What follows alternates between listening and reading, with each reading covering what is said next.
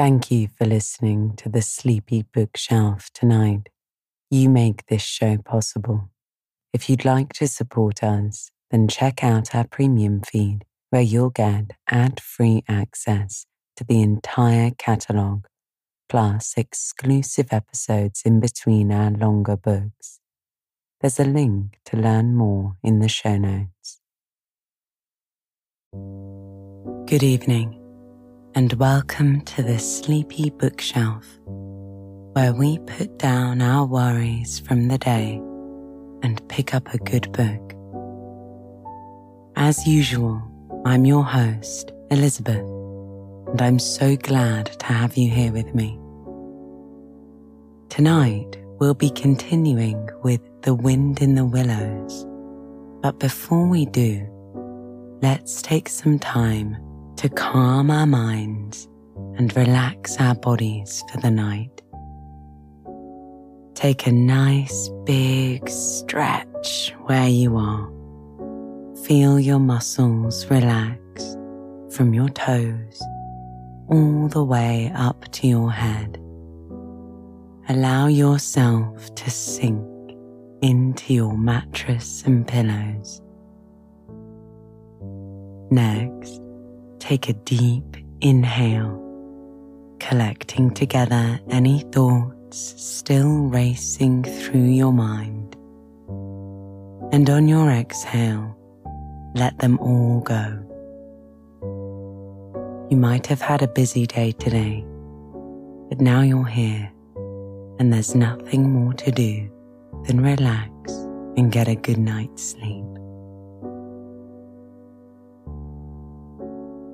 In our last episode, Mole and Rat were enjoying yet another lovely day on the river when Mole asked Ratty if he would introduce him to Mr. Toad, whom he had heard so much about. When they arrived at Toad Hall, Toad was delighted to see them and show off his latest obsession, a pristine canary yellow caravan, which he dearly wanted to take on a trip with Ratty and Mole. After having a pleasant few days with the horse towing the caravan through the countryside, the trio heard a strange buzzing coming hurtling toward them. Soon enough, they were overtaken by a motor car, racing down the lane. The horse was so spooked, he backed the caravan into a ditch, leaving Ratty and Mole panicked, trying to recover it, while Toad sat, dazed in the middle of the road. He was mesmerized by the vehicle, and in that moment completely discarded the caravan. They managed to get Toad to the nearest town and on a train back to Toad Hall. But by the next evening, Toad had gone back to town and ordered a very large, very expensive motor car. And that is where we pick back up tonight, with Mole now eager to formally make the acquaintance of another much spoken of animal, Badger. So just relax and listen to the sound of my voice as I turn to the next pages of The Wind in the Willows.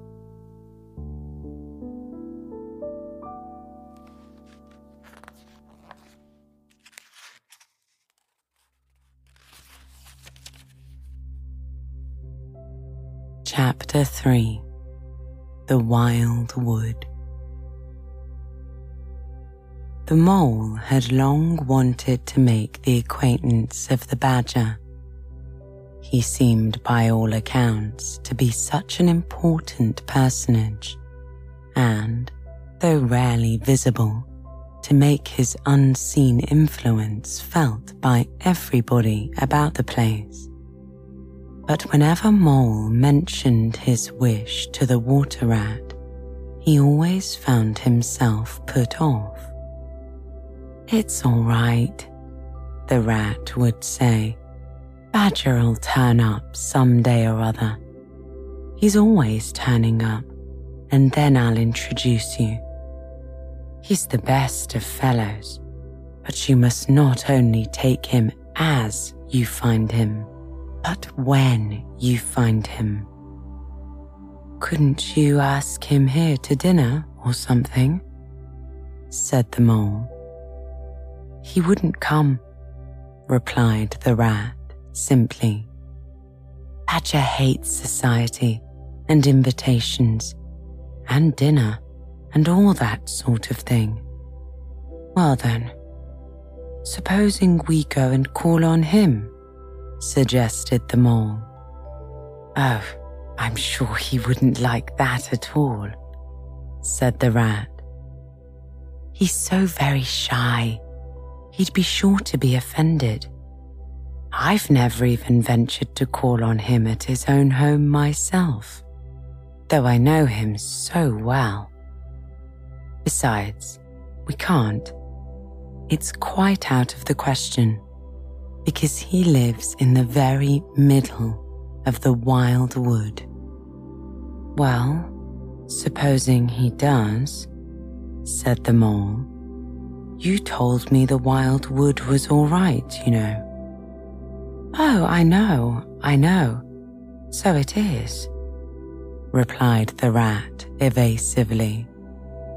"But I think we won't go there just now. Not just yet.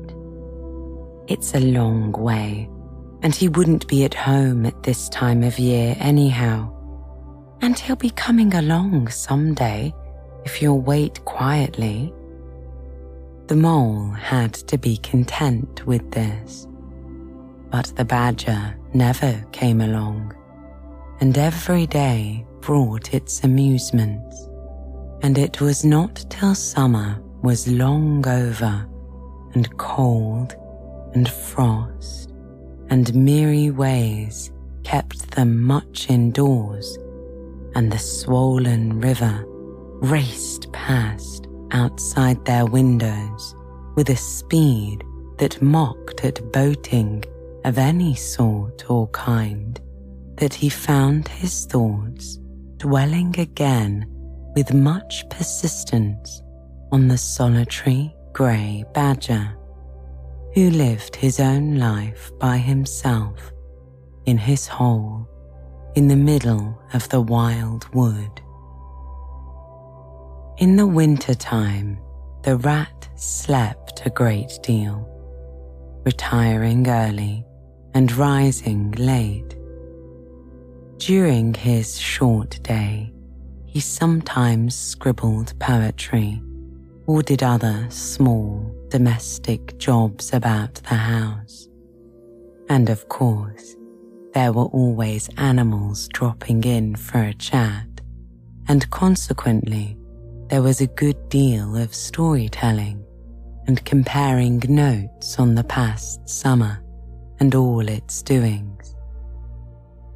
Such a rich chapter it had been when one came to look back on it all, with illustrations so numerous and so very highly coloured. The pageant of the riverbank had marched steadily along, unfolding itself in scene pictures that succeeded each other in stately procession. Purple loosestrife flowers arrived early, shaking luxuriant, tangled locks along the edge of the mirror, whence its own face laughed back at it. Willow herb, tender and wistful, like a pink sunset cloud, was not slow to follow.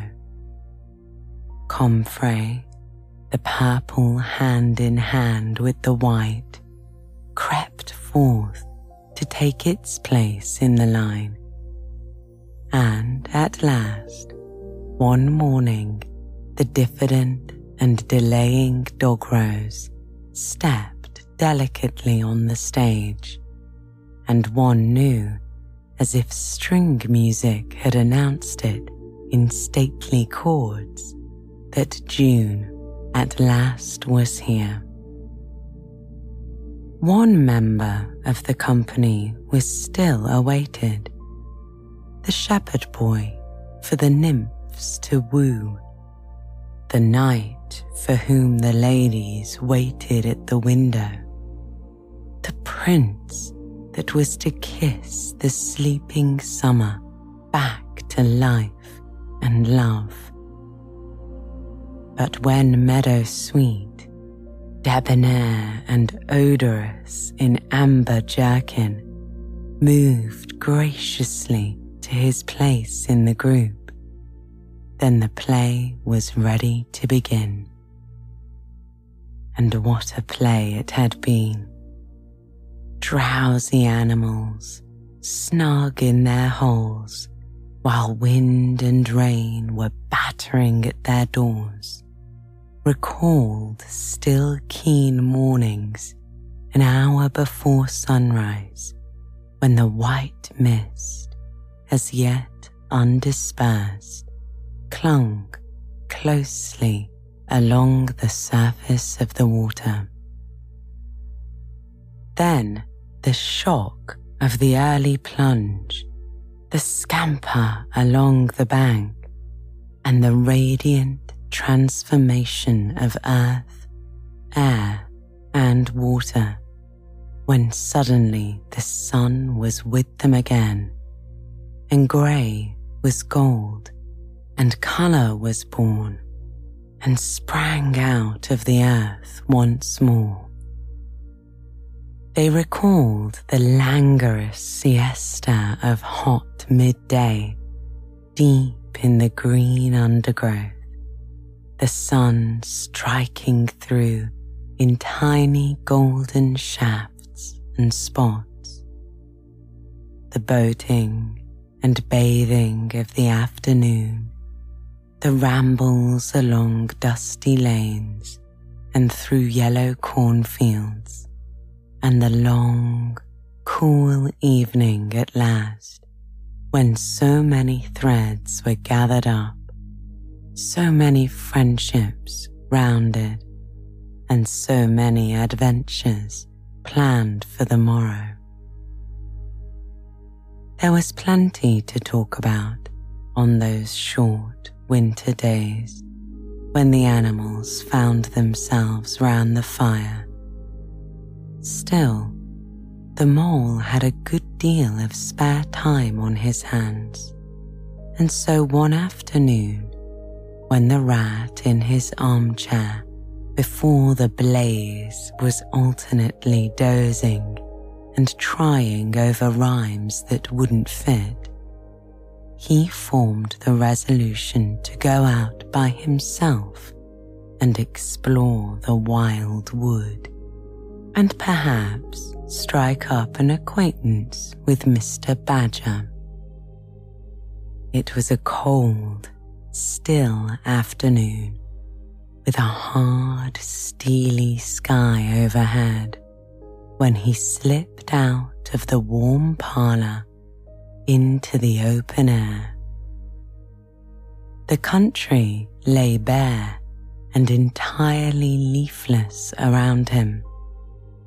He thought that he had never seen so far and so intimately into the insides of things as on that winter day when nature was deep in her annual slumber and seemed to have kicked the clothes off.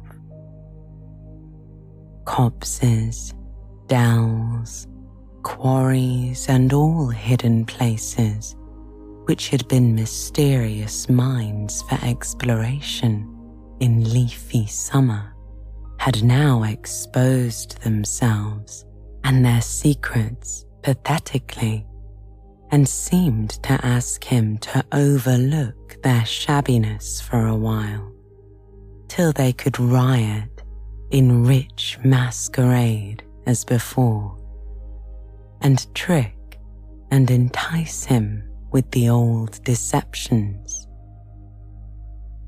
It was pitiful in a way, and yet cheering, even exhilarating. He was glad that he liked the country undecorated, hard and stripped of its finery. He had got down to the bare bones of it, and they were fine and strong and simple. He did not want the warm clover and the play of seeding grasses, the screens of quickset, the billowy drapery of beech and elm seemed best away, and with great cheerfulness of spirit he pushed on towards the wild wood, which lay before him, low and threatening, like a black reef in some still southern sea. There was nothing to alarm him at first entry. Twigs crackled under his feet, logs tripped him, funguses on stumps resembled caricatures and startled him for the moment by their likeness to something familiar and far away. But that was all fun and exciting. It led him on, and he penetrated to where the light was less, and trees crouched nearer and nearer, and holes made ugly mouths at him on either side. Everything was very still now. The dusk advanced on him, steadily, rapidly, gathering in behind and before, and the light seemed to be draining away like floodwater. Then the faces began. It was over his shoulder, and indistinctly that he first saw a face, a little, evil, wedge-shaped face, looking out at him from a hole. When he turned and confronted it, the thing had vanished. He quickened his pace, telling himself cheerfully not to be imagining things, or there would simply be no end to it. He passed another hole, and another, and another, and then, yes, no, yes, certainly, a little narrow face with hard eyes had flashed up for an instant from a hole and was gone. He hesitated, braced himself up for an effort, and strode on. Then suddenly, and as if it had been so all the time, every hole, far and near, and there were hundreds of them, seemed to possess its face, coming and going rapidly, all fixing on him glances of malice and hatred, all hard-eyed and evil and sharp. If he could only get away from the holes in the banks, he thought, there would be no more faces. He swung off the path and plunged into the untrodden places of the wood. Then the whistling began. Very faint and shrill it was, and far behind him when first he heard it. But somehow it made him hurry forward. Then, still very faint and shrill, it sounded far ahead of him and made him hesitate and want to go back. As he halted in indecision, it broke out on either side and seemed to be caught up and passed on throughout the whole length of the wood to its farthest limit. They were up and alert and ready, evidently, whoever they were.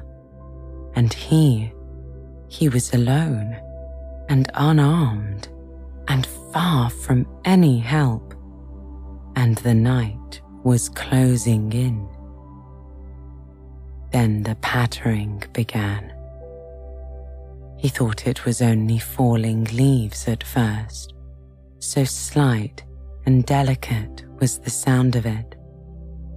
Then, as it grew, it took a regular rhythm, and he knew it for nothing else but the pattering of little feet, still a very long way off. Was it in front or behind?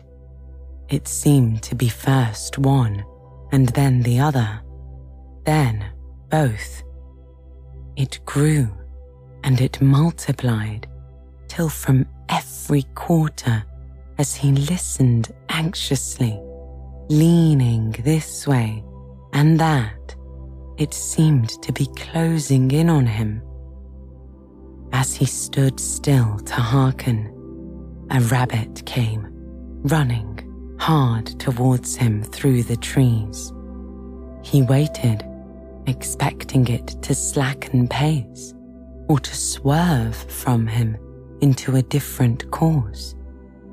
Instead, the animal almost brushed him as it dashed past, his face set and hard, his eyes staring. "Get out of this, you fool! Get out!" The mole heard him mutter as he swung round a stump and disappeared down a friendly burrow. The pattering increased till it sounded like sudden hail on the dry leaf carpet spread around him. The whole wood seemed running now, running hard, hunting, chasing, closing in round something or somebody. In panic, he began to run too, aimlessly, he knew not where.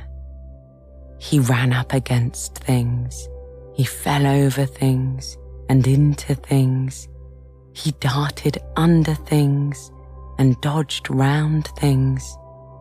At last, he took refuge in the deep, dark hollow of an old beech tree, which offered shelter, concealment, perhaps even safety, but who could tell?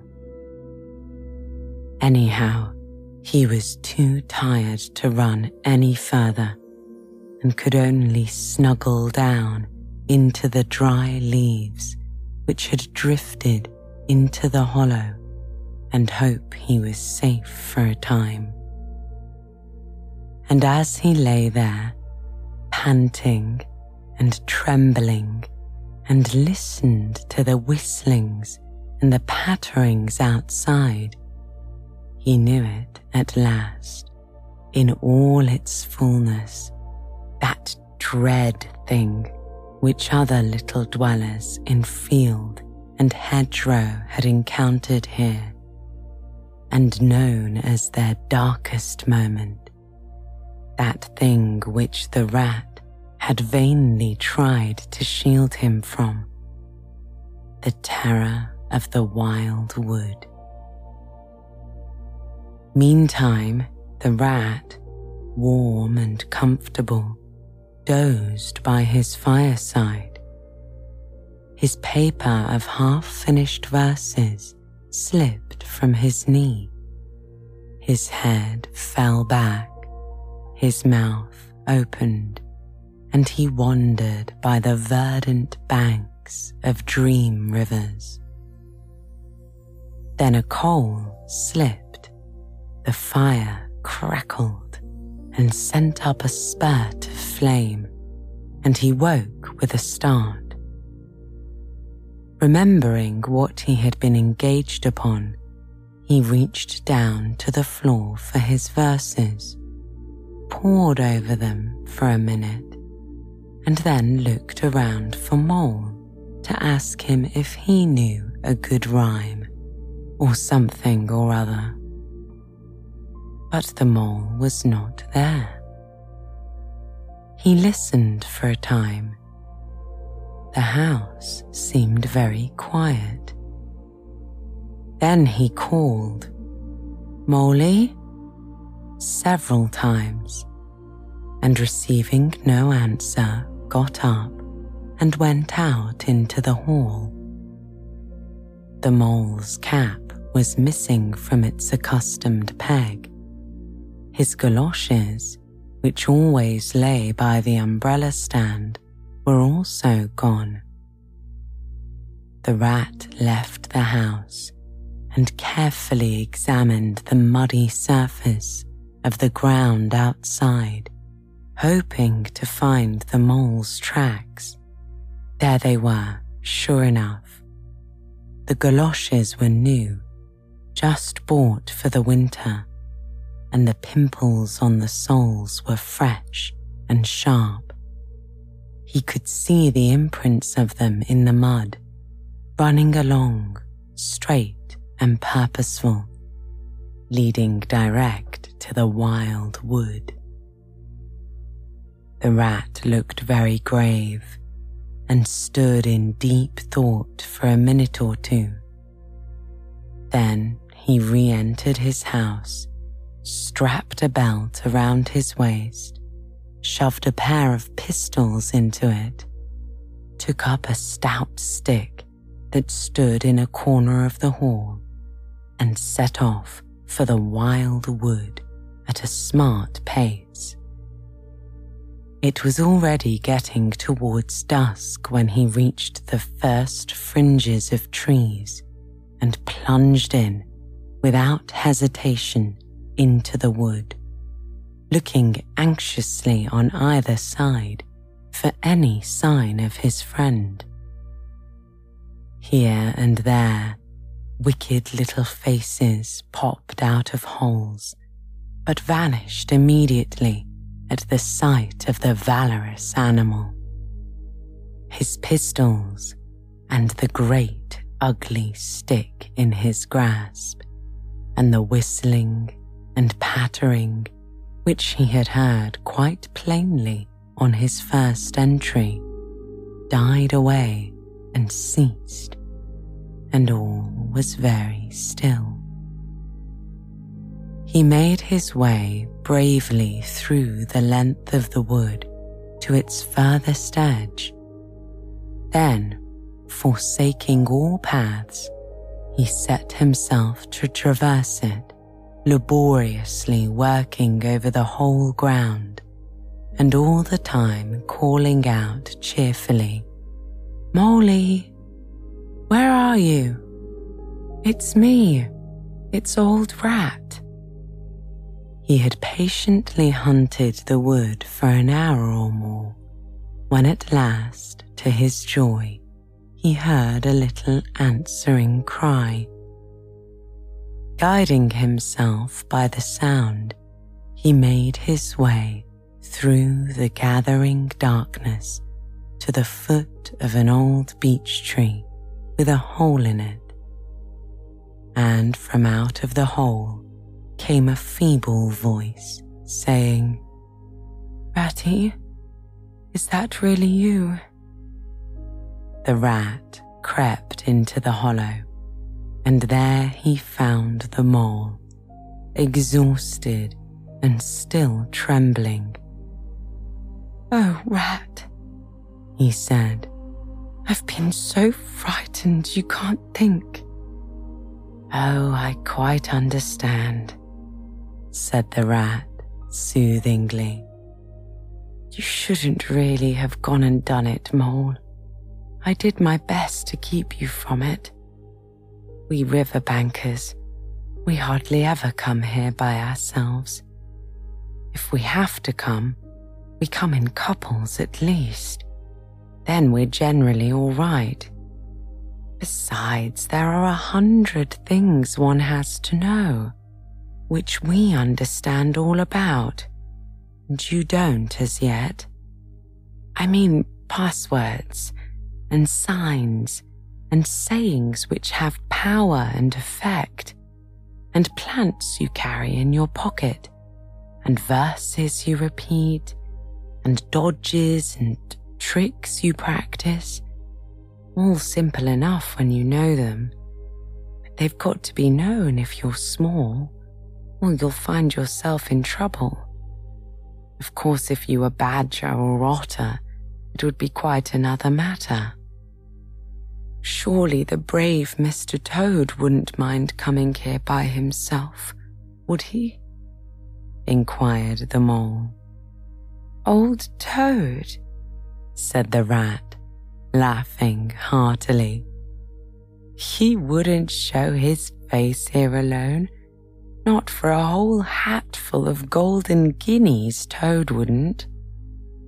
The Mole was greatly cheered by the sound of Rat's careless laughter, as well as by the sight of his stick and his gleaming pistols, and he stopped shivering and began to feel bolder and more himself again. Now then, said the Rat presently, we really must pull ourselves together and make a start for home while there's still a little light left. It will never do to spend the night here, you understand. Too cold for one thing. Dear Ratty, said the poor Mole, I'm dreadfully sorry, but I'm simply dead beat, and that's a solid fact. You must let me rest here a while longer and get my strength back if I am to get home at all. Oh, all right, said the good-natured Rat. Rest away. It's pretty nearly pitch dark now anyhow, and there ought to be a bit of moon later. So the Mole got well into the dry leaves and stretched himself out, and presently dropped off into sleep, though of a broken and troubled sort, while the Rat covered himself up too, as best he might, for warmth, and lay patiently waiting, with a pistol in his paw. When at last the Mole woke up, much refreshed and in his usual spirits, the Rat said, Now then, I'll just take a look outside and see if everything's quiet, and then we really must be off. He went to the entrance of their retreat and put his head out. Then the Mole heard him saying quietly to himself, Hello, here is a go. What's up, Ratty? Asked the Mole. Snow is up, replied the Rat briefly. Or rather, down. It's snowing hard. The Mole came and crouched beside him, and looking out, saw the wood that had been so dreadful to him in quite a changed aspect. Holes, hollows, pools, pitfalls, and other dark menaces to the wayfarer were vanishing fast, and a gleaming carpet of fairy was springing up everywhere that looked too delicate to be trodden upon by rough feet. A fine powder filled the air and caressed the cheek with a tingle in its touch, and the black boles of the trees showed up in a light that seemed to come from below. Well, "It can't be helped," said the rat after pondering. "We must make a start and take our chance, I suppose. The worst of it is, I don't exactly know where we are, and now this snow makes everything look so very different." It did indeed. The mole would not have known that it was the same wood. However, they set out bravely and took the line that seemed most promising, holding on to each other and pretending with invincible cheerfulness that they recognized an old friend in every fresh tree that grimly and silently greeted them, or saw openings, gaps, or paths with a familiar turn in them in the monotony of white space and black tree trunks that refused to vary. An hour or two later, they had lost all count of time.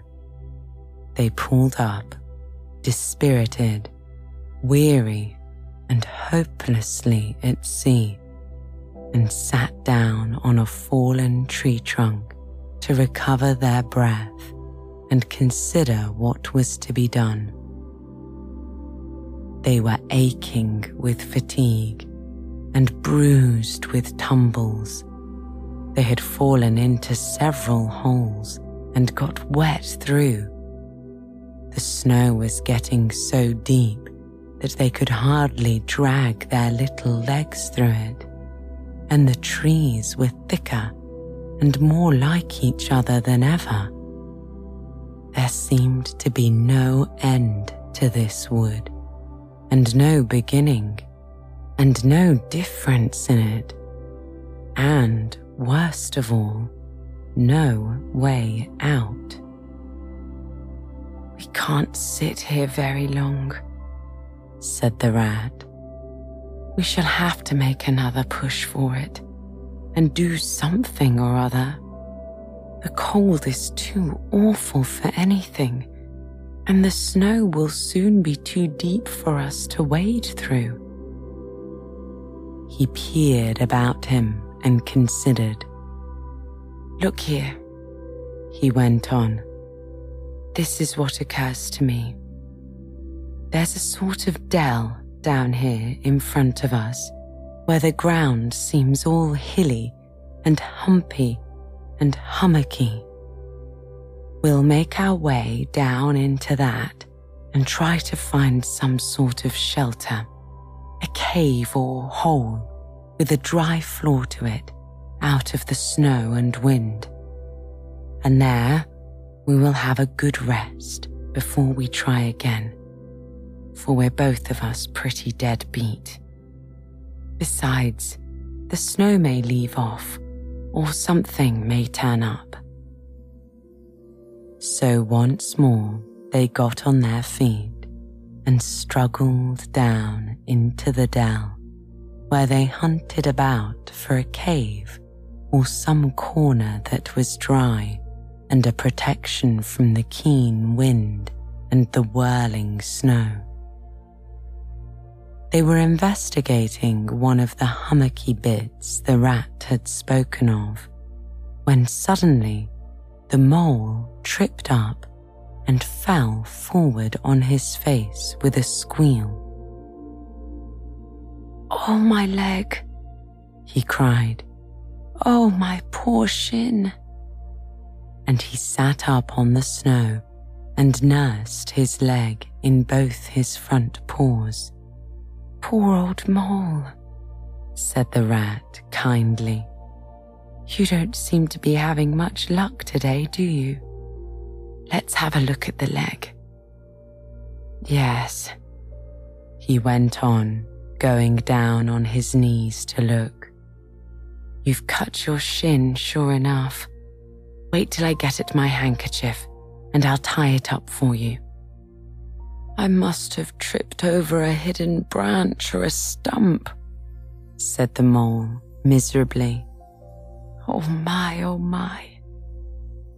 "It's a very clean cut," said the rat, examining it again attentively.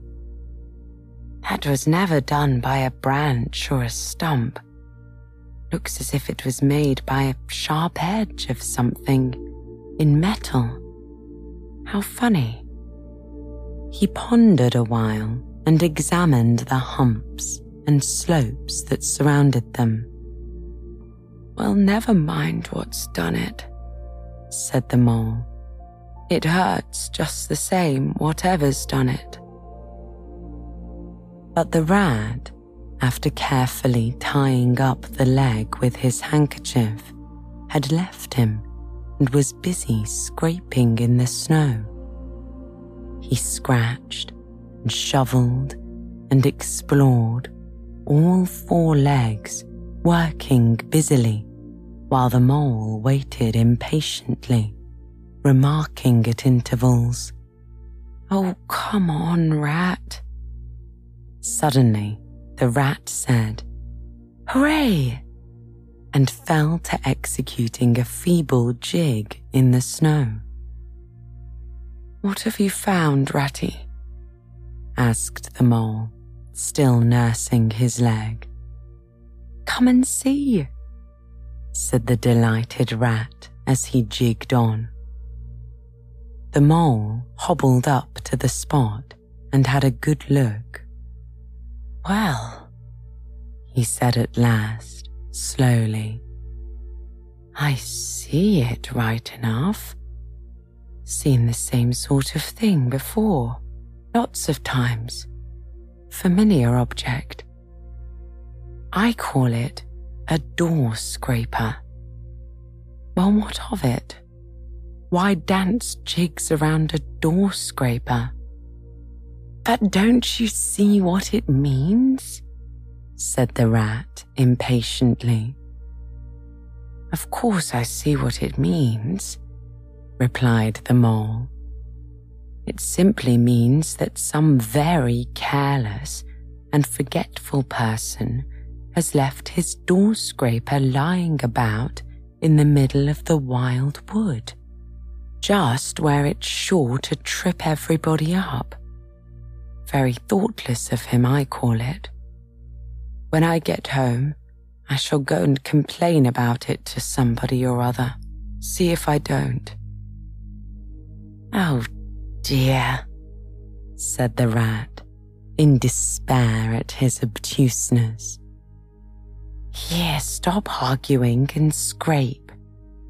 And he set to work again and made the snow fly in all directions around him. After some further toil, his efforts were rewarded, and a very shabby doormat lay exposed to view. "There! What did I tell you?" said the rat in great triumph. "Absolutely nothing whatever," replied the mole with perfect truthfulness. "Well now," he went on, "you seem to have found another piece of domestic litter, done for and thrown away. I suppose you're perfectly happy. Better go ahead and dance your jig round that if you've got to and get it over with. Then perhaps we can go on and not waste any more time over rubbish heaps. Can we eat a doormat? Or sleep under a doormat? Or sit on a doormat and sledge home over the snow on it, you exasperating rodent?" "Do you mean to say," said the excited rat, "that this doormat doesn't tell you anything?" "Really, rat," said the mole, quite pettishly, "I think we've had enough of this folly. Whoever heard of a doormat telling anyone anything? They simply don't do it. They are not that sort at all. Doormats know their place." "Now look here," replied the rat. This must stop. Not another word, but scrape and scratch and dig and hunt round, especially on the sides of the hummocks. If you want to sleep dry and warm tonight, for this is our last chance. The rat attacked a snowbank beside them with ardour, probing with his stick everywhere and then digging with fury. And the mole scraped busily too, more to oblige the rat than for any other reason, for his opinion was that his friend was getting light-headed. Some 10 minutes hard work, and the point of Rat's stick struck something that sounded hollow. He worked till he could get a paw through and feel. Then he called the mole to come and help him. Hard at it went the two animals, till at last the result of their labours stood full in view of the astonished and hitherto incredulous mole. In the side of what had seemed to be a snowbank stood a solid-looking little door, painted a dark green. An iron bell pull hung by the side, and below it, on a small brass plate, neatly engraved in square capital letters, they could read, by the aid of moonlight, the name Mr. Badger. The mole fell backwards on the snow from sheer surprise and delight. "Rat," he cried in penitence, "you're a wonder, a real wonder, that's what you are. I see it all now. You argued it out, step by step in that wise head of yours from the very moment that I fell and cut my shin. And you looked at the cut and at once your majestic mind said to itself, 'Door scraper.' And then you turned to and found the very door scraper that done it. Did you stop there? No. Some people would have been quite satisfied, but not you. Your intellect went on working. 'Let me just find a doormat,' says you to yourself, 'and my theory is proved.' And of course, you found your doormat. You're so clever. I believe you could find anything you liked. Now, says you, that door exists, as plain as if I saw it. There's nothing else remains to be done but find it. Well, I've read about that sort of thing in books, but I've never come across it before in real life. You ought to go where you'll be properly appreciated. You're simply wasted here among us fellows. If I only had your head, Ratty." "But as you haven't," said the rat, "I suppose you're going to sit on the snow all night and talk? Get up at once and hang on to that bell pull you see there and ring hard as you can while I hammer." While the rat attacked the door with his stick, the mole sprang up at the bell pull, clutched it and swung there, both feet well off the ground, and from quite a long way off they could faintly hear a deep-toned bell respond.